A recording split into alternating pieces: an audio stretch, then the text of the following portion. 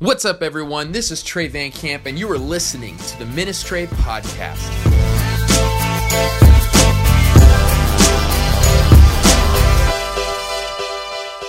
I think today's passage is helpful. It's in 1 Corinthians chapter 4, starting in verse 8 through 21, is our passage that I believe God has called us to today. I'm so excited for us to dive through it as a covenant family. All right, so what we have here, today's main idea is this, and it's already point number one. It's never let difficulty determine your destiny. Never let difficulty determine your destiny.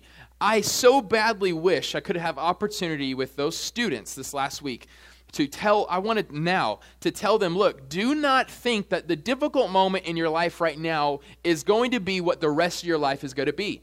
Like we need hope today, and we need to know, and by the power of the gospel, we have this truth. No matter what difficulty you're going through right now, this doesn't define your life. It doesn't define who you are. If you're someone who has an illness or a disease, this current difficulty in your life does not determine your destiny. If you are currently going through a marriage situation where you're close to divorce or whatever it is, I wish through God's word I can encourage you, do not let this difficulty determine your destiny. Fight for your marriage. Just because you're in a season right now that's really rough doesn't mean that God, through repentance and through Him working through community, can actually bring something so beautiful from it. So many example after example, and I wish I could tell every student at Queen Creek High, look, never let difficulty determine your destiny. What we have here in Corinth is Corinth did exactly that. What we're going to read today is Corinth ran away from every single difficulty imagined. And again, it is incredible how close our culture is to the culture in Corinth. And we have today, as a society, we have determined that difficulty must always be ran away from. And for some of us, it means running away from life itself. So I want us to look at today, through God's perspective, God's lens, that what I love about the gospel, it's not a fake gospel. We don't preach that there's no pain. We preach that there's purpose in the midst of pain. Amen? The false religion says if you do everything right, you won't have difficulty. Friends, no. The more you do right, the more wrong will come your way. But you're not defined by that. It's going to be really good today. So I actually have some good news, and I just almost dropped my Bible. I have some really good news. So a week and a half ago, we had pastors from Tennessee and Missouri come into town, and they met with 3 different church planners. And I was one of them, and so if you saw on my Facebook, they actually prayed for me right here. What's really cool is half of them were Twitter verified. Again, if you're not on Twitter, it means they're a big deal. You know, it's like verified means like, oh man, you're like, cool. And so anyways, great men of God, and so I was able to share the vision, but it's really interesting. During these times, it's terrifying. Anybody a fan of Shark Tank? You guys watch Shark? Oh my gosh, like, every time I'm like, I thought of that, you know what I'm saying? Or I watch Shark Tank and I just start thinking of ideas, and then I go to bed and forget them completely, and I don't write them down. Anyways, I could have made millions by now. But Shark Tank, it literally feels like that. Like I'm on the end where they're the judge. They were just sitting there on the second row, just like how you guys judge me and so they were just sitting there, and I was trying to spill my vision. I was trying to show, look, this is what God's doing. This is what but it's really interesting because I had to ask myself this question. It was so easy 2.5 years ago to tell people this is what we're going to do. But we're 2 years old now. I had to say this is what we've done. And I think a lot of us, if we're put in that situation in our life, it's really hard, high pressure of somebody is judging you, and would you be able to say, look, God has used me? Can you think of that? Like I was trying to think, are we successful? And I couldn't lie, of course, right? But, pastors, we exaggerate, and that's totally fine, and so, no. And so trying and I was thinking through, and I love celebrating the wins, but what it made me do, especially reading this passage this week, is it actually made me realize to celebrate the losses. To realize that what has seemed as really difficult part of our journey is actually the very thing that has sanctified us as a community and has actually enabled us to reach more people in a deeper and more effective way. And it was something I was super thankful for, and so I had to realize what I did. I've had this 3 times, and I guess I struck out the other 2 because I never got funding from the other 2. But this time I said, look, here's everything we want to do, but here's some struggles we have. Started listing all the struggles that we've had in the last 2 years and what's hard and the reason why and all this stuff. And we don't have enough time for me to get through it. But what I realized is a lot of us, we need to realize that the struggle is just as important as the wins. And what is so cool, by God's grace, 2 churches have already contacted. There's 3 that we're looking to partner, and 2 of them are partnering with us. So very exciting. They're going to give us financial contribution on a monthly basis, as well as sending teams to help us. So isn't that really cool? Praise the Lord. Awesome. So we're excited that we have partners in Tennessee and Missouri. They're praying for us this morning, asking for God to put God's blessing over us. But here's the idea. Our idea of success is usually not in line with God's idea of success. Would you agree to that? Most of the time. And that's what's hard. That's what makes us so depressed. Because we're thinking, God, this is what I envisioned. And God says, I know, and I used that for a while, but I actually have you somewhere else completely different, but it's so much better. And that's actually what we're wrestling with. I'm going to go to the end to do a spoiler alert. In chapter 4, ending in verse, where am I? Okay, yes. 1 Corinthians chapter 4, it says in verse 20, it says, for the kingdom of God is not a matter of talk, but of power. I love that. Paul, he talks about, we're going to see how this leads up to it, but Paul is saying at the end of the day, look, what we have as a community of Jesus followers, we're not just all talk, but we're all walk. We're not, when we actually say we liberate people, we literally liberate people from death to life.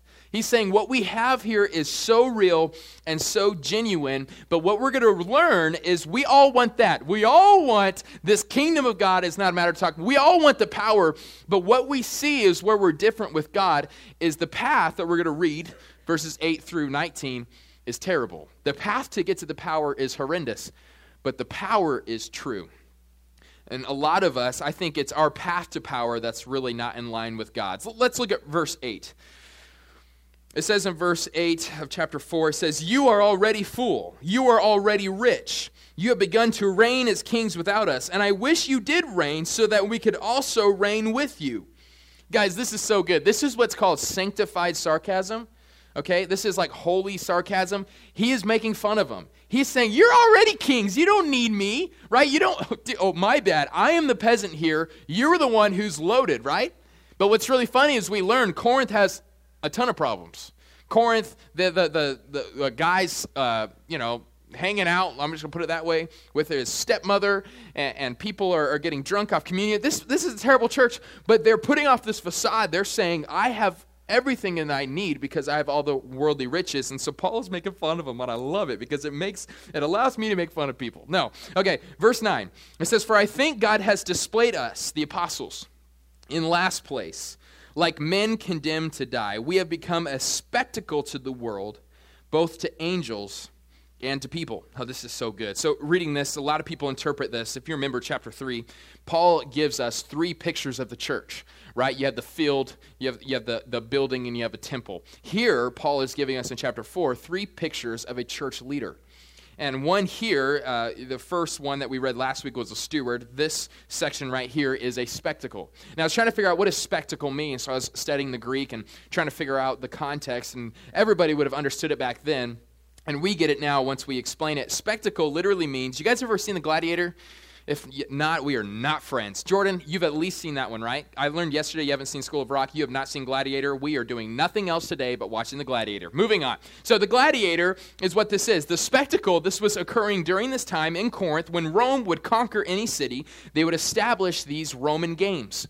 And it was like the Gladiator, like the Colosseum, where peasants, these poor people, would be put into this stage and they would have to fight wild beasts to the death. And the rich people were the ones who were entertained. They were the ones in the stands rooting it on. And then you have, what's his name? Maximus, whatever his name is. What's Montoya? No, that's Princess Bride. But anyways, you have him and he kills it, right? And then whatever. And it's a fantastic movie, Jordan. I'm so upset with you. Okay, so this is what it is. Paul is saying, look, you think the Christian life, you think the path to power is about making it to the stands. You think it's about being the one paying the money, having all the wealth, and watching other people die. Paul's saying, you don't get it. I'm the church leader here. I'm leading you by example. Here's what God has called us to do on this earth. We are called to be the poor people who get beat up by the lions, who get killed by the lions. This shocked Corinth. What? This isn't the gospel in their mind. They're thinking the gospel is us having wealth. The gospel is us making it big and having our best life now, right? But that is not the gospel.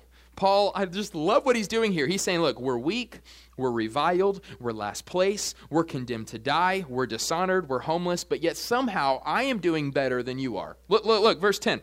He says, we are fools for Christ, but you are wise in Christ. Again, sarcasm. We are weak, but you are strong. You are distinguished, but we're dishonored. Up to the present hour, we are both hungry and thirsty. We are poorly clothed, roughly treated, homeless.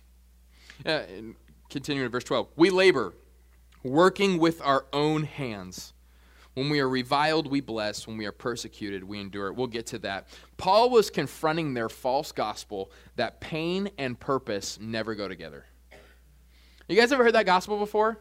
Follow Jesus and everything will be taken care of in your life, right? Follow Jesus and there will be no pain. This bought, sold to the bank. Corinth thought that this is what it means to be a Christian. So it meant they let difficulty determine their destiny. Anytime that anything was difficult in their life, they turned around or turned aside and went around the pain.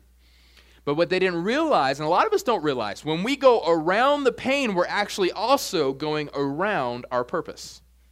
We're missing the thing actually that God blessed us. Here's what it is. As a Christian, and I'm convicted, trying to think through how do I live this gospel-centered life, what it has here is Paul actually referenced it in chapter 2. This is called cross-centered theology. This is the belief that the cross is the foundation to our faith, meaning we die to ourselves, amen? That pain, there's nothing more painful than the cross. Corinth woke up every day and asked this question. I wonder if you ask this question yourself. Is what I'm doing today makes me happy? If it makes them happy, then they were going to do it. Every day. Woke up, what makes me happy, then I'm going to do it. Paul is saying, I wake up every day and says, what makes me holy? You see the difference there? Now, what's so interesting is happiness. If you pursue happiness, you won't get holiness. But what's incredible is when you pursue holiness, you actually have that genuine happiness. But you can't do it the other way around. Paul is saying, here's what we call it today. We call today, and Paul's been talking about it all throughout Corinth, and guys, this is such a big thing we have here today. It's called the prosperity gospel. Corinth believed in the prosperity gospel. Now, a lot of us, we immediately deny the prosperity gospel, and I'm realizing I need to change the way I define prosperity gospel. Growing up, I'd always talk about prosperity gospel means follow Jesus and you'll get the nicest car that you want. Follow Jesus and you will get tenfold, hundredfold, all the money that you need. It's this belief that follow Jesus to get money, right? This is rampant in certain parts of our country, definitely certain parts of the world. Africa buys this because they think we don't have any money. If we follow this Jesus, we'll get money. It's not their fault as much as it's those preachers' faults who proclaim this message. And at the foundation of it all, if you ever hear a preacher say, come to Jesus to get money, they think that money is more important than Jesus. Friends, Jesus is so much better than all the money in the world. Amen, Trey. Thanks, Trey. You're welcome, Trey. Appreciate it. All right? But here's, guys, get this. And I was trying to figure out how to apply this to us. I'm realizing, especially us young folk, we don't believe in that prosperity gospel, but there's a different prosperity gospel we believe in. Here, I saw this on Twitter. I'm always referencing, I'm trying to get you guys on. I'm trying to get more followers. All right? Jackie Hill quoted this. It says, the new wave of prosperity teachers may not mention money much, if at all. But they sure know how to make the Bible more about you than about God. The new prosperity gospel is come to Jesus to have your best life. Come to Jesus because we love you. And yes, I do love you, right? But it's not about you, right? Like if I have a billboard, I'm not going to say I'm here for you. Sorry, I'm here for Jesus, amen? And the best thing I can do for you is to not be here for you. But I love you, right? But I'm not here for you. Foundationally. Another one on Twitter. Okay, it says this. It says, look, we have to understand this. Satan doesn't whisper, believe in me. But here's what most of us believe. Satan loves to whisper, believe in yourself. And what we have is a community, a culture of people that's coming to church because they believe so much in them. And it's not a cross-centered theology of let me die first in order to have true life. It's let Jesus die for me and I'm going to keep building my life. You guys see the difference there? And it sounds so good, but it's the most depleting, most depressing thing in the world. I heard a lot of people, Queen Creek, 5 suicides since last May. People just keep saying they just need to know their love. They need to know their value. And I agree to that. But I also know that all of my friends, our whole lives, we were always told you're loved, you're valued, you're the best person in the whole world. But I actually think it's why they're so depressed is because they know they've been hearing that they're supposed to be these great people, but they actually know at the end of the day they're not. And they don't have hope. And so what our theology says, look, you're terrible. You're a sinner. That's why you don't like yourself. But when you die to that, Christ gives you a new life. When you focus on Him, you actually have purpose. You actually have hope. Do you guys see that? The answer is not just writing them a fun card. The answer is giving them Jesus and being realistic about where they're at. Because guys, teenagers, they're not stupid. They know. Whenever I hear people say, I love you, I think, I don't care what you say, except it's my wife, right? I don't believe you unless you give me tangible evidence, right? Unless you actually tell me. It's just not this, let's just show more hearts and everything will be better. That's not it, okay? Because I'm a man, I don't like hearts. All right, moving on. Guys, does this mean, though, that Christians, I got to move on. Does this mean Christians are miserable? No. But here's what we have to realize. There's a tension. As a Christian, when I sin.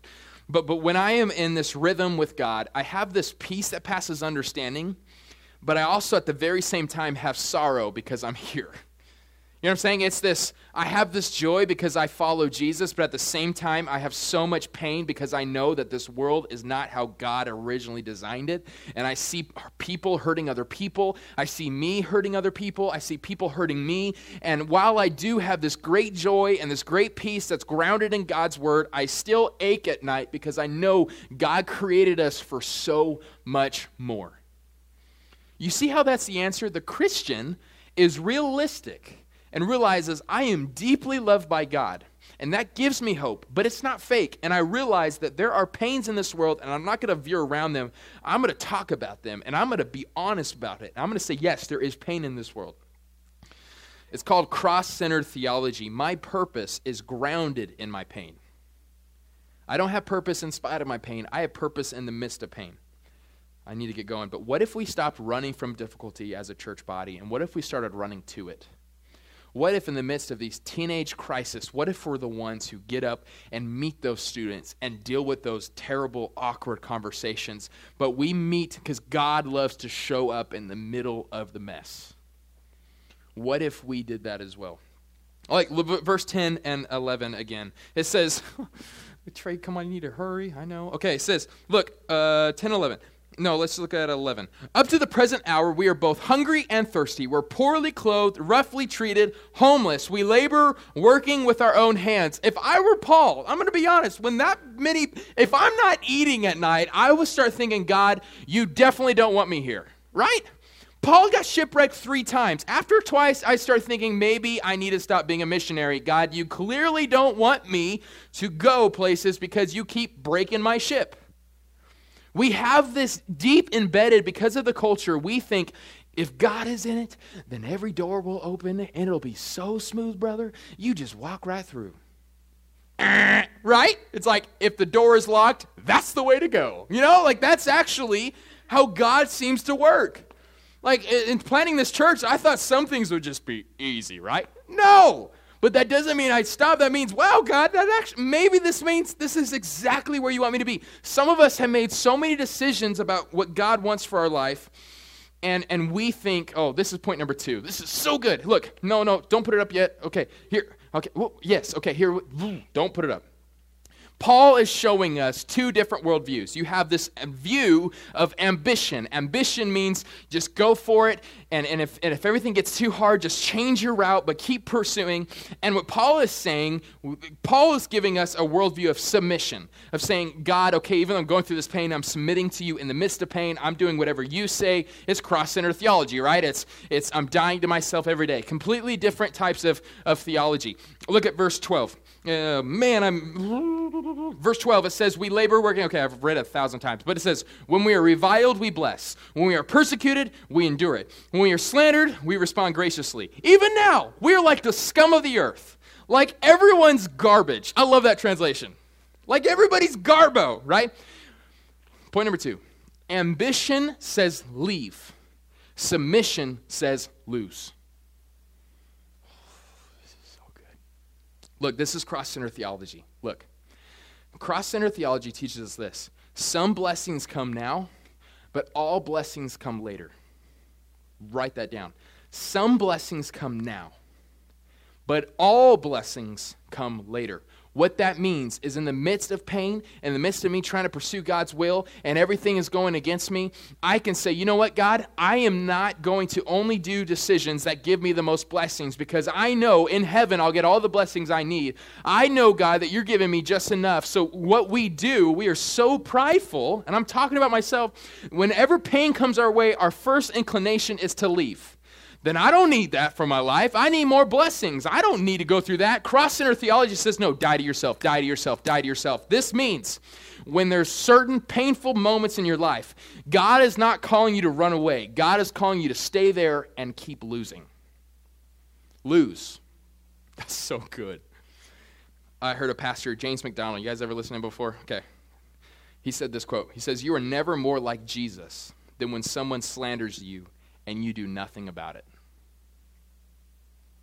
Submission says lose. Guys, how many of us, I think we could truly make a difference in this world if when we are reviled on Facebook, let me change the social media platform, when we are slandered, when we are spoken ill against, guys, what if we as Christians, what if we're so confident in what Christ has done for us that we let them? What if it's like, okay, but I'm going to keep loving you, and I'm going to keep blessing you. When you revile me, I'm going to bless you back. Can you imagine that? Because everybody, when somebody gets spoken ill against, we just spoke ill back, right? Well, I hate you. We need a new president, blah, blah, right? What if instead we just said, okay, I'm so sorry you think that way. Here's a gift card. I don't know. You know what I'm saying? What if we did that? Ambition says leave. Submission says lose. And can I be honest? I don't like this passage because this is way harder. But Paul says, do you want that power that I'm talking about at the end of the day? Then learn to take the L. Learn to be embarrassed. Learn to be humiliated. Learn to say, even though you know you're right, don't tell them they're right, right? Or, like if it's a theology thing. But at the end of the day, if you know you're right and they don't agree with you, you still love them anyways. You still care for them anyways. Even though you know deep down you're so stupid, right? Don't do that. Love them. Give to them. Help them. That is cross-centered theology, because here's what it is. This is so much gospel confidence. Guys, I am willing to lose now because I know I'm going to win later. That is the gospel. I will lose now. Jim Elliot, you ever heard of him? Missionary to Ecuador. Him and 4 other people went to go in a village who's never heard the gospel before, and they hated him. When they got there, they were completely against him. There's a movie. It's called End of the Spear. You guys ever seen that movie? I saw it in theaters. I supported them. What up? Jim Elliot went for 3 or 4 or 5 years. He just they were totally against him. And he lost his life. And people were saying he was apparently a very well-educated man and he could have done very well in the States. But he said this quote. He says, he is no fool who gives what he cannot keep to gain what he cannot lose. He says, I willingly give my life. I willingly die for the gospel because I'll take the L now because I'm going to be winning later. That is what this world needs. This world needs that more than just, and we need it, Jesus loves you. We also need to tell them, look, I am so confident in the love that God has for me that you could slander me and I will love you back because I'm not defined by you and I actually care for you. And I know that there's so many reasons you hate me right now, but I'm going to keep loving you through this until you realize that my God is your true God. Amen? All right. I love this. Verse 14, it gets real nice, okay? So we're marching through this. Paul is saying, look, ministers, guys, church leaders, guys, church people, we need to have tough skin. We need to stop, oh my gosh, he said something mean to me, right? And get him back or whatever. We need to have tough skin. Tough skin, okay? Endure it. It's going to happen. But we also need a tender heart. The greatest people who do the most ministry, who have this power, they have tough skin, but a tender heart. Look at verse 14. He says, I'm not writing this to shame you, but to warn you as my dear children. He's saying, look, I'm pointing you out. I was so sarcastic right there by the power of the Holy Spirit. That's what I love. But at the end of the day, I'm not trying to shame you. I'm not trying to make you feel terrible. I'm not trying to guilt you. I'm telling you this because I want to be drastic here for you to recognize the difference. I care so deeply for you to start taking the losses rather than leaving, because you keep leaving these situations where God was just about to work. So I'm being kind of mean to you right now, but he says, but I am admonishing you. Some translations say, I am warning you like a father warns his children. He has a tender heart and says, I care for you. As your pastor, I love being a pastor because I care for my flock. I love you guys. Tyler and Ashley, they're part of our church. They got married last night. I felt like a dad. I was like tearing up, like, those are my kids, getting married. This is so cute, And so, like, I want you to realize this. At the end of my life, when I come before the throne, I have the duty of mentioning every single one of your names and talking about how I ministered to you and cared for you. For some of you, that's terrifying for me, right? But I want you to know that, and Paul is trying to put that here and says, look, I care for you deeply. But let's keep reading, because we need this. Verse 15, I need to hurry, Chaz. Okay. For you may have countless instructors in Christ, but you don't have many fathers. For I became your father in Christ Jesus through the gospel. Therefore, I urge you to imitate me. This is why I have sent Timothy to you. He is my dearly loved and faithful child in the Lord. He will remind you about my ways in Christ Jesus, just as I teach everywhere in every church. Paul is saying, don't let difficulty determine your destiny, but he's also saying you cannot achieve your destiny by being a spiritual orphan. Paul is saying, look, not only do you have an issue of running away from every difficulty, you also have an issue from running away from every single spiritual authority. This is a hard topic to talk about because even me, I grew up having kind of a millennial understanding. When I started this church, I thought, look, I just need to be buddies with everybody, right? I'll just be your friend. I'll be so cool. I'll be on YouTube, right? Like, we'll just be friends and we'll just take Jesus together to everybody. Come on, But this whole buddy-buddy, no hierarchy system actually isn't anywhere in the Bible. What God is, Paul is saying, look, I care for you, I love you, but I am also, you have to recognize what he says here. You have a lot of buddies. You have a lot of people running alongside of you, but you need a father. You need a spiritual authority, someone for you to submit to and listen to God's word from and pursue God in a holy manner. Because here's this. If you only have buddies, you will never be sanctified to the extent that you can be sanctified, because every single time your buddies tell you of your sin, you will always see it as advice that you can lightly take. But if it's your dad, right, that tells you to do something, you have this in you of, wow, I need to take what he said into absolute consideration and truly figure out how can I repent and turn from this. You guys get it? The last point. In the midst of authority, look, ambition says beside, right? Submission says under. Paul is saying there's the worldview difference. Guys, this feels so awkward, but as your pastor, and I'm not here, and I want to make sure, because we have such a terrible, not biblical view of authority. This doesn't mean do whatever I say, and if you don't do it, right? But at the same time, for the sake of your spiritual health, when we bring God's word every week, you need to submit under that word. And I am very intentional how I try to pastor. It's not, here's my idea of the day, here's what I think, here's what God is saying. So he is my chief shepherd, and as the shepherd of this flock, I am hearing God's word and delivering it to you. Do you guys get it?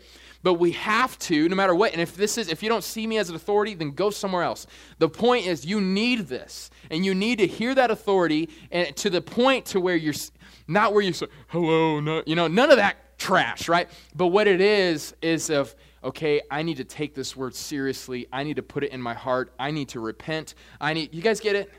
Am I making sense? Anybody throwing tomatoes yet? All right, thank you, Casey. Okay, my job is to shepherd you, to lead, feed, care, know, and protect, and I care for you deeply. This is why we have a local church. This is why we don't have just podcasts. We have community. We have 5 different groups. We're living life together. Your growth group leaders are spiritual authorities over your life. Who is it that you have? Who is it you have in your life to where you are not just running beside the race of the gospel, but you're running under them? And who are you? Even better, I think every single one of us is empowered and equipped to not only be under somebody, but to also have somebody else under you. This is discipleship. Paul is saying the only way for this to work, for you to have this power, not a matter just of talk, but a matter of power, is that we're authentic in our faith, where we cling to Jesus, verses 8 through 13, no matter what happens to us, and we pursue him. But now verses 14 to 17, he's saying, not only do we need to be authentic and just genuinely love Jesus, but we also need to understand authority and to walk under that authority. Because look, you cannot get to power without pain, and you cannot get through the pain without a shepherd. That's what Paul is saying, what the Holy Spirit's saying here, not me. Let's pray. Father God, I pray, Lord, that this is making sense to us. God, you are the chief shepherd, and you are calling every single one of us to submit to you. God, I pray that we have an understanding of the gospel. The true gospel is not ambition. The true gospel is submission. But I am so convinced that submission will take us further than ambition ever dreamed of. And so, God, I pray that we would have a healthy church culture here that I have not helped to establish, but a healthy church culture that submits healthily, not blindly, not in this submitting form that a lot of us think of just, where we don't have an opinion. None of that, God, and I hope that we hear our heart. But God, I also see that we need to have people in our lives that we submit to, just how children need to submit to their parents, because, God, there are some blind spots we have as people of God that cannot be changed unless we hear it from someone in authority and we change our ways. But God, most importantly, I pray, Lord, that we submit to you. God, this world is full of pain. This world is full of hurt. We've seen that clearly evident these last couple of weeks with the Florida shooting, with these suicides. It's a hard time. But God, I'm so thankful, Lord, that you have an answer. And our answer isn't to leave. But God, in the midst of all this crazy stuff, Lord, we can lose. In other words, we can endure this pain because, Jesus, you endured the ultimate pain on the cross in our place. God, that we can lose, we can be reviled, we can be spoken ill against, because, King Jesus, you ultimately have won for us. We have the victory. We have our identity that's wrapped in you. God, I'm asking you for this message, through the power of the Holy Spirit, to shape our lives. May we take the losses, but may we also be under that authority, because it's how you have designed it.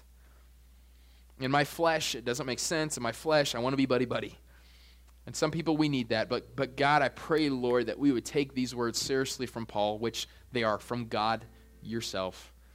May we put this into action. God, I want us to be a church, a healthy church, that is a shining light in this dark city. And God, if our eyes haven't been awakened to the depression and heartache that our city experiences, may this be the week that we open our eyes and see that there are so many strongholds, but we serve somebody who has a stronger hold and who is more powerful. And you are going to let that power be made evident through our submission, not our ambition. In Jesus' name I pray. Amen.